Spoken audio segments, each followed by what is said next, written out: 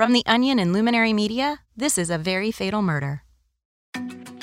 Over the past few weeks, I've been looking for something important. Day in and day out, I've been braving the California elements, looking down dark alleyways, pursuing juicy leads, and dissecting grisly remains. And so far, it's all led me to one place. That's so good. Why is that so good? The best taco in LA. Oh, this is great. Yeah, what's in there? Pineapple? That's really good. Can you get me another one of those? And sure, I knew exactly how far I'd go for a great al pastor. But how far would I be willing to go to talk to Mylo Reed? Mylo Reed, entrepreneur by day, wife strangler by night. The man had many hobbies: strangling, murdering, refurbishing old cars, and spitting on his dead wife. So far, you're probably well acquainted with Mylo Reed. You know that he's a brilliant entrepreneur who fell into the worst fortune, murdering someone. But here's what you're not well acquainted with: his mind. What caused Mylo to do it? What was he thinking?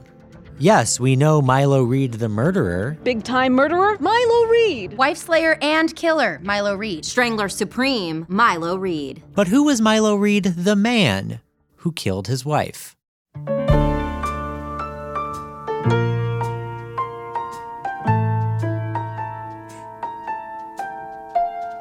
The search for Liana Choi Reed's killer has come to an end. Order in the court. Yeah, I saw him kill her. He live streamed it on Twitch. He promised never to kill my daughter, and he's a liar. A man once called the next Einstein may be the next Einstein of killing his wife.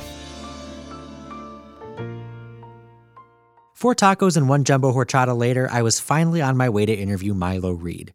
From what I'd heard, Mylo was currently confined to his 240,000 square foot mansion in Brentwood, known as the Iron Giant, under house arrest. Like most prisons, the compound was large, heavily guarded, and privately owned. But unlike most prisons, you could take a tour in your own vehicle and also point your fingers at all the cool stuff you see. Just as you cross the moat filled with the last of Los Angeles' potable water, you see Mylo's prize, his experimental savanna, where he inbreeds exotic species to quote-unquote play God. Even though, according to Mylo, God doesn't exist. Whoa, that gazelle has 3 ears. It's awesome. Pass all of those, and you get to the man, the home prisoner of the hour, Mylo Reed. Hi, I'm here to see... Welcome. Identification, please. Oh, I don't actually have... Ah! Damn, my arm, that stung. What was that? Did you take my blood? Welcome, David Pascal. State your business, guest. OPR podcaster, David Pascal. I'm here to talk to Mylo. Confirmed. 1:30 p.m. meeting with guest, OPR podcaster, David Pascal. Credit score, 578. David Pascal. Please proceed directly to front gate. Cholesterol level, 4.8. And there he was, 5 foot 8 inches, dirty blonde hair tightly cropped and combed against his playful, boyish face. Mylo Reed stood before me. David, it's so nice to finally meet you in person. I was a little woozy from his robot guard taking over a pint of my blood, but his image struck me nonetheless. I'll say it, he was kinda hot. Yes, Mylo, thank you. But, wait, we've never spoken before. Don't think so unexceptionally, David. Our spirits have communed several times. In fact, through my travels, I know most people on this plane of existence quite intimately. Also, I listen to your podcast. Oh, before I forget, would you like a tab or 2 of acid? Mylo immediately showed me to a bucket of complimentary mind-altering drugs he had placed near the entrance of his compound, for guests to ingest as they please. Oh, no thank you. I had a second cold brew this morning, so I'm already pretty wired. Are you sure? I take a half tab and a rail every 2 hours to keep my mind open. Highly recommended.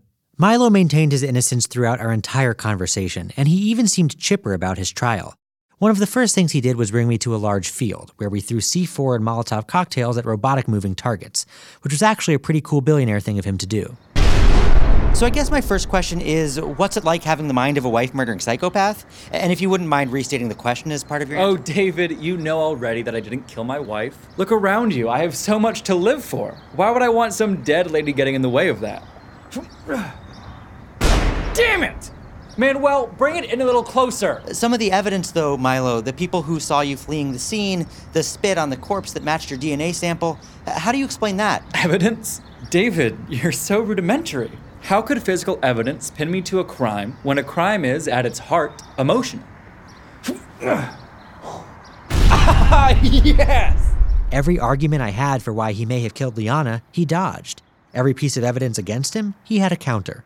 Then, when he finally got bored of the C4, he'd load up his machine gun. And the fact that you already had a mistress? Wouldn't you want to kill Liana so that you could be with your mistress? On the contrary! In fact, I think Liana would have gotten along with Harmony really well if they'd had the chance to meet. Oh! Manuel, are you okay? It was all fun and games until he hit a servant, Manuel. It ends up the moving targets weren't actually robotic. They were mounted to humans. Oh God, where's his hand? Oh, don't worry, David. When I need new employees, I use Headhunter to find and recruit top qualified candidates. Headhunter makes it easy to sort applicants by job history, salary minimum, and general desperation for employment. Make long interviews and stacks of resumes a thing of the past with Headhunter. Whoa, you're good at this. It was easy to see why Mylo had such a following. The guy was charming, and he had a knack for seamless integration. And as we picked Manuel up and drove him to the servants' quarters, the same place where Liana died, Mylo said something else that caught my attention. Besides strangulation, why would I have killed her in such a pedestrian way? I could have pushed her into my Large Hadron Collider and shattered her into a trillion pieces. I mean, that's true, and there would have been far less evidence. I could have frozen her in my cryogenic tanks and shot her into the sun. Whoa, you really could have done that? David, the most important thing you should know about me Yeah? is that there is so much that I'm capable of. There is so much that I am capable of. Mylo's words stuck with me. But what did they mean? Hear that? Of course not, because it's Silence, a brand new podcast from OPR that explores silence in its many fascinating forms. From complete silence to pretty quiet with some muffles in the background, each 4-hour episode brings new meaning to the phrase dead air. Join No One each week for new episodes wherever you get your podcasts. Now shut up and leave me alone already, because it's finally time for some silence. Things were starting to heat up in the trial, but just as quick as it began, the case had already been stonewalled. Despite the defense's insistence the trial be held on Mars, Judge Nazarian ruled today the case will be tried right here in LA County. But the big question now, is there a single juror in Los Angeles who can objectively rule on the case of Mylo Reed?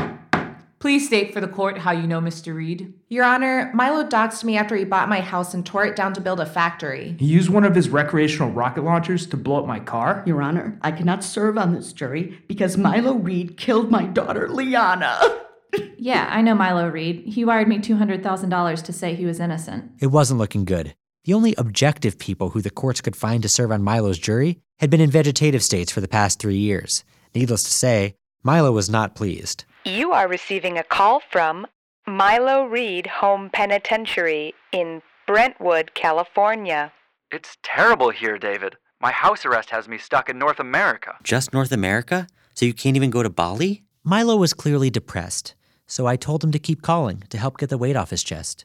You are receiving a call from Mylo Reed Home Penitentiary in Waikiki, Hawaii. Mylo had his house arrest transferred to his private mansion off the coast of Hawaii for the weekend. The way I see it, I'm just another victim of the justice system. Oh my God, Mylo, what is that? What? That's the ocean, David! I'm surfing right now. Mylo sounded awful. He vented for hours about life on his prison island. I wanted so much to tell him about my life, the tacos, the Hollywood Walk of Fame, Disneyland. But I didn't want to make him jealous of my freedom. See, I didn't want to feel bad for someone who was possibly a wife murderer, but the more I talked with Mylo, the more I believed it might not have been true.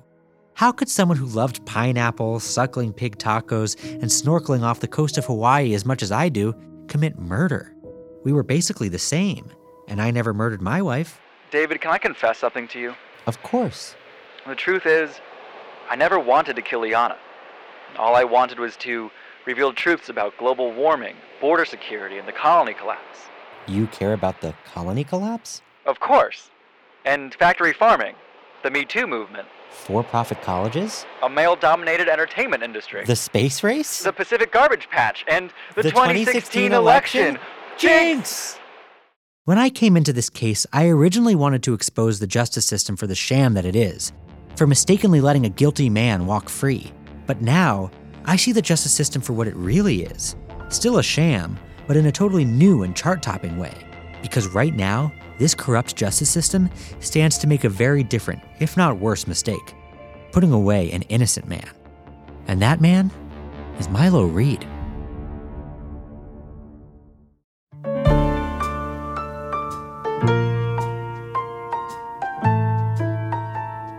next time on A Very Fatal Murder.